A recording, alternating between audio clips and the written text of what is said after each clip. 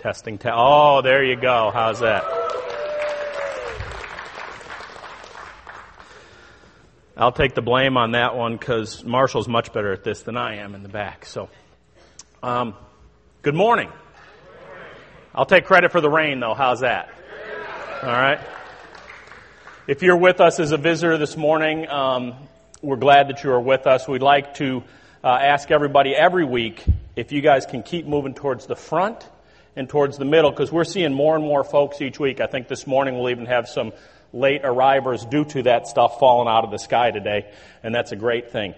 We're glad to have the kids in with us this morning, too. We do that about once a month, so that the kids can participate with us in the Lord's Supper later on in the service. So if you're wondering why there's no children's church this morning, that's why, because we want the kids to be able to take part in that ordinance from the Lord as well. We're going to get into the book of Colossians here in just a minute. As we do, before we open up our Bibles, let's open with a word of prayer this morning, okay? Heavenly Father, I pray that you would take our hearts this morning. I pray, Father God, that you would open us up to hear from your word. I pray, Lord God, that you would help us to remove any preconceived ideas we have today. I pray, Father God, that you would make our hearts fertile soil for the Word of God to be implanted in them, Lord, for it to grow, for it to take a hold, and for it to change our lives today, Lord. I pray in Christ's name. Amen. We've been going through for the last, I guess this is the second week in the book of Colossians, and the name of the series in the book of Colossians is A Life Driven by the Gospel. And this morning our specific topic is gospel warfare. If you've been following along on our website, you can go there and the Book of Colossians logo is on there. And if you click on that, it will take you to a reading suggestion for the week. And if you keep up with us through this study in the Book of Colossians, you will know it very, very well by the time it's done. We encourage everyone to do that. So take a look at the website, townballbible.org, and look at the Colossians banner that's on it. This morning as we begin, I would like to read from the book of Colossians, chapter 1, beginning where we started last week and reading all the way through verse 14. So if you have your Bible with you, please open to Colossians 1. We'll read verses 1 through 14. Paul, an apostle of Christ Jesus, by the will of God, and Timothy, our brother, to the saints and faithful brothers in Christ at Colossae, grace to you, peace from our God and Father. We always thank God, the Father of our Lord Jesus Christ, when we pray for you, since we have heard of your faith in Christ Jesus and of the love that you have for all the saints. Because of the hope laid up for you in heaven, of this you have heard before in the word of truth, the gospel, which has come to you, as indeed in the whole world it is bearing fruit and growing, and it also does among you since the day you heard it and understand the grace of God in truth.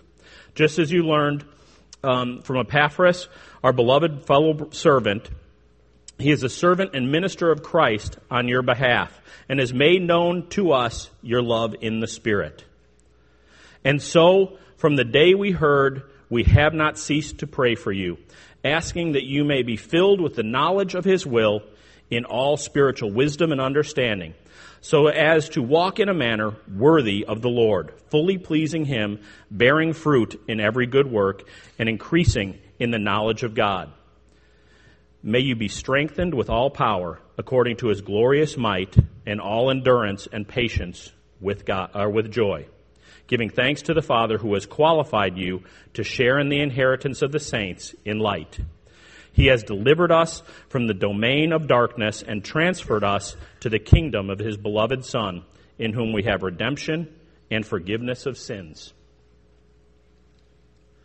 So the topic for this morning, gospel warfare. Is there really this battle of good and evil? Is there really this thing going on in the world with Satan on one side, God on the other? Well, yes, it is very real. A number of guys, about 50 guys, I think, yesterday, went and saw the movie Courageous together last evening. And if you haven't seen it, it's phenomenal. I'd encourage you to go get out to see it. And in that movie, one of the themes of the movie that is that once we have committed ourselves to Christ, there is going to be resistance, that Satan is alive and well, and Satan is in warfare against the powers of God. It's a very real thing. It's going on each and every day all around us, and we need to know that it's going on so that we can be ready for the fight. The Russian author Dostoevsky said, "There is a battle. The devil wrestles with God, and the battlefield is the heart of man." In the book of Ephesians, which is sort of the longer version of the book of Colossians. If you read the book of Colossians and you've read it through a couple times, you might want to skip back in your Bible to the book of Ephesians, because it's a similar book with just a little more detail in it as well. And in the book of Ephesians, Paul writes this. He says in chapter 6, beginning at verse 10, he says, "Finally, be strong in the Lord, in the strength of His might. Put on the whole armor of God, that you may be able to stand against the schemes of the devil. For we do not wrestle against flesh and blood, but against the rulers, against the authorities, against the cosmic powers over this present darkness, against the spiritual forces of evil in the heavenly places. Therefore, take up the whole armor of God, that you may be able to withstand in the evil day, and having done all, to stand firm." Paul says there is a battle. It's going to happen. It's not that you might need this armor, but that you will need this armor. You need to be prepared, because this battle is going on all around us every day. So this morning I want to start out sort of at the end of the passage that we read and look at the competing forces in this battle. So go with me to verse 13 and 14, and we read this. "He," meaning God, "has delivered us from the domain of darkness and transferred us to the kingdom of His beloved Son, in whom we have redemption and forgiveness of sin." Now, the topic of our study through the book of Colossians is about the gospel. The gospel is the good news that Jesus Christ came, died on the cross for our sins so that we could have redemption, so that our sins could be forgiven, so that we could have a price paid for the wrong things that we have done. That's the gospel in a nutshell. It's the good news, it's the great news of what God has done for us through His Son, Jesus Christ. But these verses say He's done more than that. The gospel goes a little further than that. It says that because of this price that God has paid through Jesus Christ, that He has actually delivered us from the domain of darkness. And I think the words that are used here are very, very interesting, because he talks about the domain of darkness and the kingdom of His beloved Son. Now, if you look at those two words, they're very different from each other. What is a domain? A domain is some place that is completely controlled. The domain of darkness is some place that is dominated, that is oppressive to the people that live there. It's under the control of Satan, and Satan's job in that domain is to control and to put down the people that are existing there, to keep them down. And the Bible says here that we are moved from that spot. We are actually transferred to the kingdom of His beloved Son. What's the difference between a domain and a kingdom? A domain is someplace that requires control. A kingdom is something that reflects the character of the king. A kingdom is someplace where the king is in control, and he can impart to the people that are there whatever he wishes. And that's the picture we get here. That in this domain of Satan we are controlled, we're put down, we're beaten down, we're kept in our sin. And in the kingdom of God, the kingdom of His beloved Son, we're delivered from that. And we get to glory and bask in the King, Jesus Christ, who loves us so much that He gave His own life for us, and therefore has always our best interest at heart, and always wants to continue to show us His love. And the difference between the two is very, very stark. I like the word here too, that it says that we were delivered. So first of all, we were taken out and freed from this oppression. If you get the picture of a prisoner who's been unshackled, been let out of his cell. But it's not just that God, when He forgives us, turns us loose from that domain of Satan. It's not just that he lets us out of that prison cell. It's not just that he takes the shackles off of us. It's more than that. It says not only has he unshackled us, has he unbound us, has he taken us out of that prison of Satan, but it also says that he has transferred us into this kingdom of his beloved Son. He's not just turned us loose from Satan, but he's actually drawn us in and taken us in and implanted us in this kingdom of heaven, this kingdom of Jesus Christ, this kingdom of a king that loves us so much that he has already given his life for us. That it's not just some promise out in the future somewhere. This is something that's already proven. God has proven his love towards us because Christ has already died for us. God doesn't do things halfway. He doesn't do things in half measure. He doesn't just rescue us and set us on a desert island all by ourselves to do whatever and fend for ourselves again. It's very, very clear that when he rescues us, it's for a purpose, and it's for the purpose of living in this kingdom of Jesus Christ. We're brought into a brand new place. It also is pretty clear in this passage that it's not ourselves that are doing this. It's not just that we have made this choice, that we have realized somehow that we're in this domain of Satan and that there's this better place, and so we are going to rescue ourselves from where we are and get to someplace different. That is not what this passage says at all. This passage says very clearly that this is a gift of God. This is something that God has done for us. It is our faith that has allowed us to be in the presence of God, for him to remove us from the prison of Satan and place us into the kingdom of his beloved Son. All we need to do is be willing participants, and he takes care of the details. He exercises his power, and it is his power that does this on our behalf. That means it's not dependent on us. Because if you're anything like me, I don't have it within me to do this on my own. None of us do. The only being that has this ability is Jesus Christ. There's no special criteria for this. But you know what? There is a special identity that comes with this. And I want to look back a little bit on this whole thing. Look at verse 12, if you will. It says, "The Father who has qualified you to share in the inheritance of the saints in light." And verse 2 calls us saints and faithful brothers in Christ. And I don't want to just skip over those words lightly. You know, sometimes we look at Scripture and we think that, you know, some of the words have great meaning and some may not. I think this is a tremendous bit of truth right here.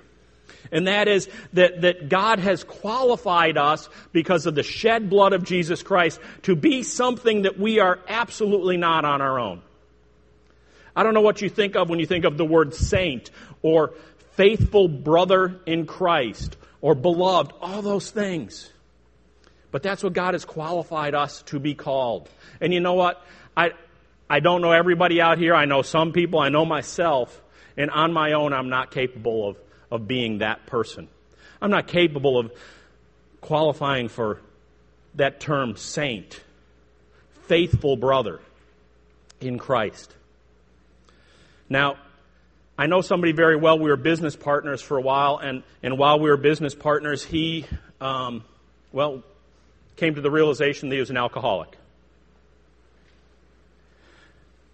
Came to that realization after being told by many people, including myself and his wife and others. Went into a 28-day inpatient 12-step program. Day 27 in the program,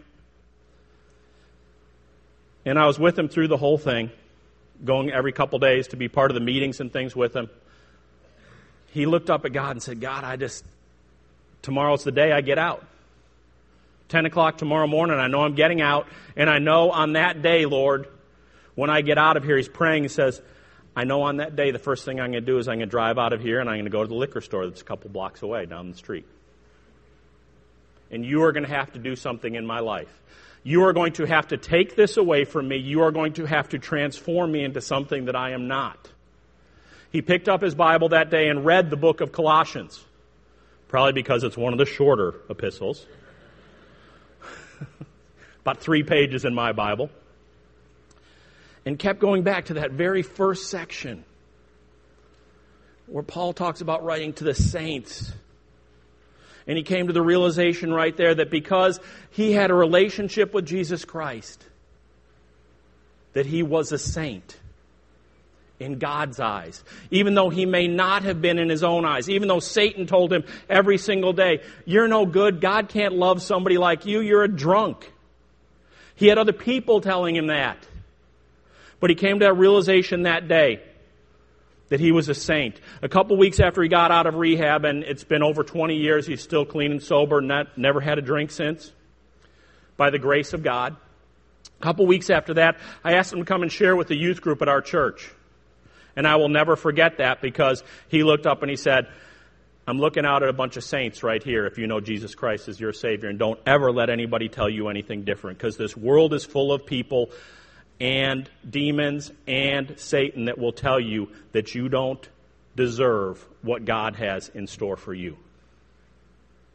That's the glory of the gospel, people, is not just that Jesus died, but that he will completely transform us and transplant us into something that we're not on our own, that we can't be on our own.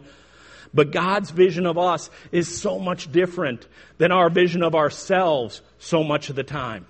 So don't let anybody tell you that you are not qualified for the love of God, that you are not qualified to serve God, that you are not qualified to be a part of God's kingdom, because you are. It's very clear in this passage. So how do you become a saint? Ephesians chapter 2, verse 8 says this, For by grace you have been saved through faith. It is not your own doing. It's a gift of God. It's a gift of God that you get to be a saint, and you get to be that because of your faith. If you're here this morning and you've not placed your faith in Jesus Christ, if you've listened to that lie of Satan that says, you're not good enough for God, I'm telling you right now you are. And the Bible says that if you place your faith in Jesus Christ this morning, that you can be one of God's beloved children today.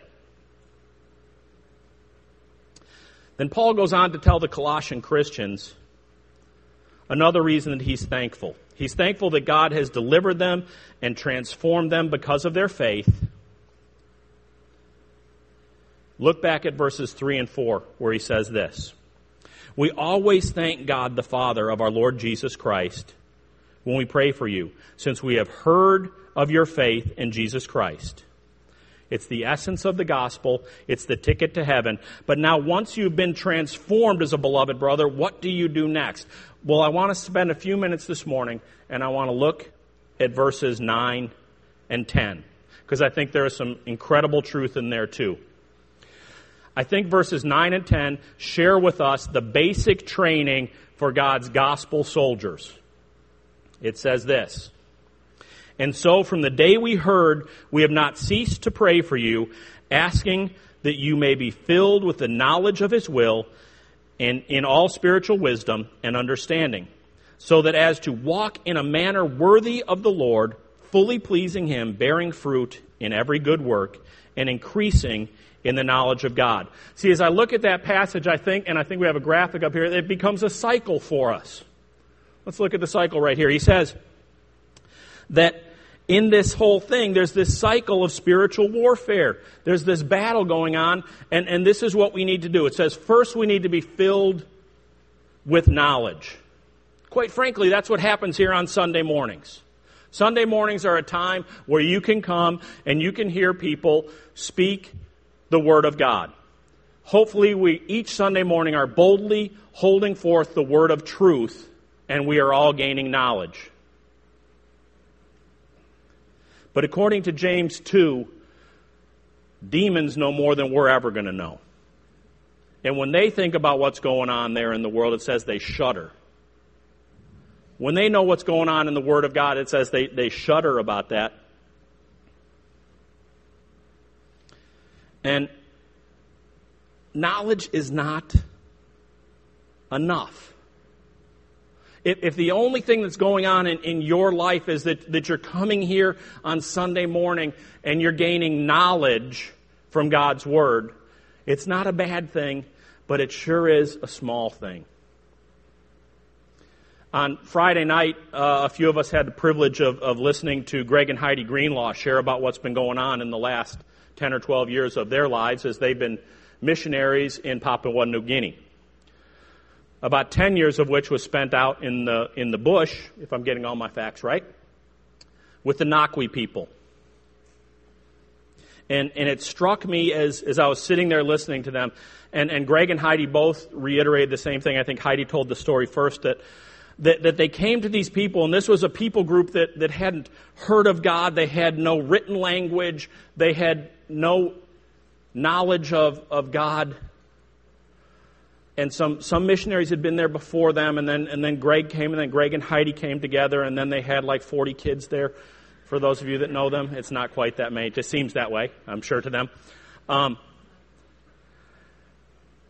But they got there. The Nakwi people were eager to listen. They gained knowledge. But one of the things that they found was that as long as they were there with the Nakwi people, that's what they did. They took in knowledge. Some of them learned to write their own language, which had never been written before. Some of them learned passages of Scripture. Many of them heard the Word of God. As a matter of fact, because of the kind of village that they lived in, pretty much all of them heard the Word of God. They had knowledge. But what Greg and Heidi found is, after they'd been there a while, and they left a couple years ago and have gone back for a couple visits subsequent to that, is that as long as they were there, pretty much all those Nakwi people were gaining, most of them, was just knowledge. And when they left and the Nakwi people had to kind of take over on their own, some of the believers that were a little more mature kind of stepped up. And when they stepped up, they moved to the next step. They didn't just have knowledge in their heads anymore. They moved to the step of wisdom. Wisdom and understanding. And in biblical terms, wisdom and understanding is taking the knowledge that you have in your head and allowing it to make application into your lives. And I will never forget what Heidi said. She said, we went back, and the first time we had gone and they knew we were coming back again, we got back and we realized what we had was a bunch of fat little baby Christians. They were just absolutely willing to have us come and pour more knowledge into their lives. But it wasn't really making a difference in their lives. Then when they stepped out and the Nakwi people realized they were kind of on their own with this whole thing, they began to grow. And they began to go to the next step here, and where knowledge of His will turned into wisdom and understanding, where they began to apply it to their lives, and it began to transform their lives. Then once that happens, once you have the knowledge in your head and it begins to transform your lives, then it begins to actually transform what you do. It says that the next step is that we walk worthy. I grew up in the Chicago area, hence my outrageous accent. And when I was a high school kid and on into college, there was a guy that played football there. You may have heard of him, Walter Payton. And he was pretty good with the football. He could really run. Sweetness was something else. Some of the guys are grinning. Some of you have no idea. That's all right. Trust me, he was a great running back. And Walter Payton came out of college as a great running back, and in his rookie year, he proved that. And he played for the Bears for a number of years. And one of my favorite stories about Walter Payton is every year when they would gather together for the beginning of training camp, he'd get all the rookies together, and he'd sit them down, he'd take them to dinner, and he'd say, guys, there's something I need to tell you. And here it is. If, by some miracle, because that's sort of what it takes in the NFL, you ever make it to the end zone, there's a couple things you need to do. First of all, you need to act like you've been there before. And second of all, you need to act like you intend to get there again. I think every football team in the NFL ought to play that tape of Walter Payton saying that every year. He wasn't about, if you ever watch, all the hundreds of touchdowns he scored, wasn't a big celebrator. As a matter of fact, his deal was because he was a running back and he had some ginormous linemen in front of him, when he scored a touchdown, he'd walk up and whoever threw the best block for him, he'd hand him the ball, and that's the guy that got to spike the ball. Act like you've been there before and act like you intend to get there again, because you don't do this on your own. You know, I think when we have been transformed by the gospel of Jesus Christ, there's a couple things that we need to do that sort of follows with this Walter Payton mentality. Number one, I think in our day-to-day lives, we need to act like we know God. So there's no doubt with people when they see us. Second thing is, we need to be excited about it. And the third thing is, we need to act like we want more. We need to want more. And it's this cycle of we go from knowledge to wisdom to walking worthy. And when we do that, God will take our actions, God will take our frailties, He'll take all that we are, and it says that we will bear fruit. God produces fruit in us. The great thing about the Bible is that there's so little that we need to do. Get this, if you hear God's Word, if you make application of it to your life, if you start walking away like it's changed your life, God is going to use that to bear fruit that will be beneficial to others. And then once that happens, you know what? It's not a single time through kind of deal. It goes right back up to the top again, and it says, then we will need to gain more knowledge. And so I'm looking at this and I'm saying, you know, all of us fall somewhere in this continuum thing this morning. Some of us are here this morning and we come to church every morning or Sunday morning and knowledge is imparted to us. Some of us come and knowledge is imparted to us and it may catch somewhere in our mind and it may make an impact in our lives. So we start applying it. And when we apply it, it kind of changes the way we do things. And maybe that's something that will create some fruit that God can use to make some fruit. Unfortunately, a lot of us stop there when fruit's made and we don't go back and start again to gain more knowledge and wisdom and all those things. There's a ancient Jewish saying that says when the Word of God speaks, it starts in our heads, that's knowledge. It moves to our hearts, that's wisdom. It comes out in our hands, that's what we do. And then finally it makes us move our feet. So we go on to the next thing. We take it to other people. Again, one of the great lies that Satan tells us is that because of who we are, that we're not worthy, we're not qualified, that we don't have anything to share with others, that we may understand this gospel, but we've disqualified ourselves because of the things that we have done. And that is not what the Bible says. The Bible says that it's God that has qualified you and not you that has disqualified you. He has moved you from this domain where you are oppressed by Satan and moved you into the kingdom of His Son. And so we all have choices to make. I got a chance to share with the junior high students on Wednesday night a little bit during connection time. And it was sort of a last minute deal, and so I pulled out a Bible story that we had been working on Wednesday morning with the guys group that I meet with. And we're going through a book on the study of David, the character of David, written by Chuck Swindoll. And the chapter we were on happens to be the chapter after the David and Goliath story. And in that story he talks about how all of us encounter giants in our lives. And I don't know what the giant is in your life this morning. Maybe you're sitting here this morning, and as I'm talking about this gospel thing, it's a realization this morning that you may have heard the Word of God before, but it really hasn't ever penetrated into your life, and you've never asked Jesus Christ to be your Savior. You believe that lie of Satan that says you're not worthy, you're not ready, you got to do something else. Maybe the giant is that you're a big fat baby here this morning that's been so filled with knowledge from years and decades, and you've never let it be applied to your life. so that it makes a difference. Maybe it's that you've gone out and you've messed up in front of people. I don't know what it is. But on that day, if you recall the story of David and Goliath, there's several groups of people. There's the Philistines, and they look out and they say, we got this giant who's in front of us. His name's Goliath. He's 9 foot 9 inches tall, and he's a great warrior. And he can really trash talk too. And we're going to get in line behind Goliath, and we're going to follow Goliath. And that's the giant that they saw. The Israelites were on the other side of this valley, and they saw the same giant, but from a different perspective. And they said, there's this huge giant over there, and he's too big to get around. And we're scared. And every day for 40 days, they sat and quaked in their armor.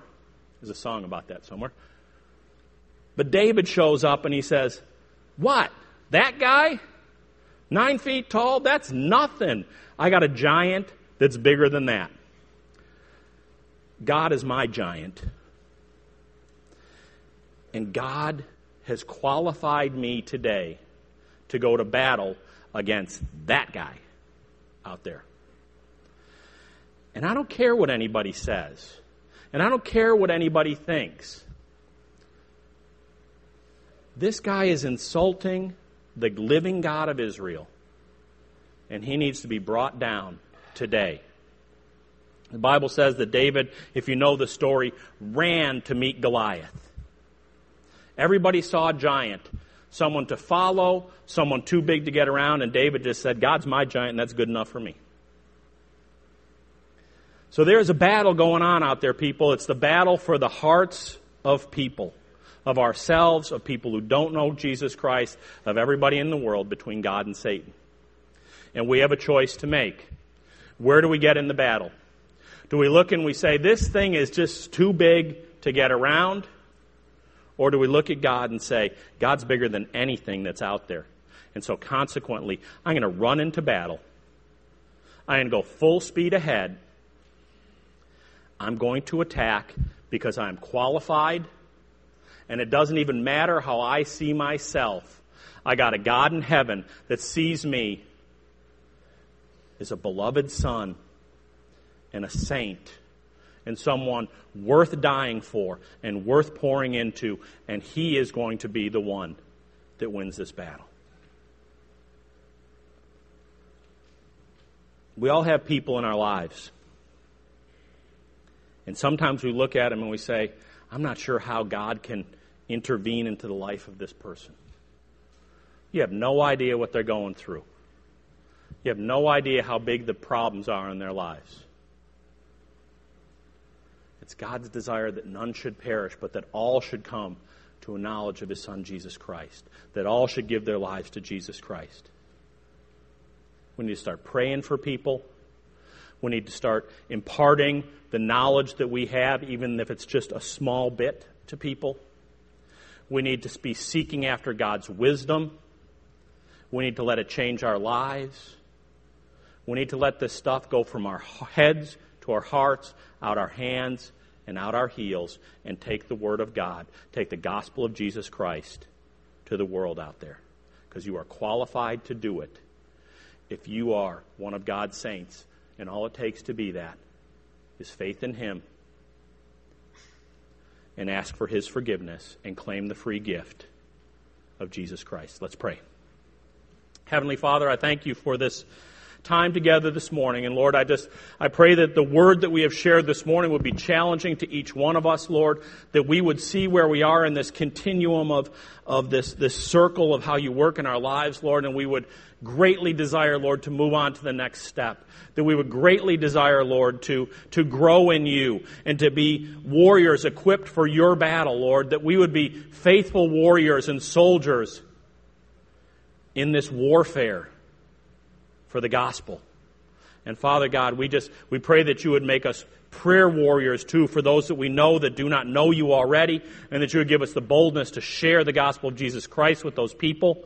And Father God, that You would impact our lives to such a point that others would look at us and say, I want what You have. And we can look at them and say, all I have that You don't is forgiveness from God through Jesus Christ. Thank You for our time in Your word this morning, Lord. May it impact our hearts in a mighty way. In Christ's name we pray. Amen.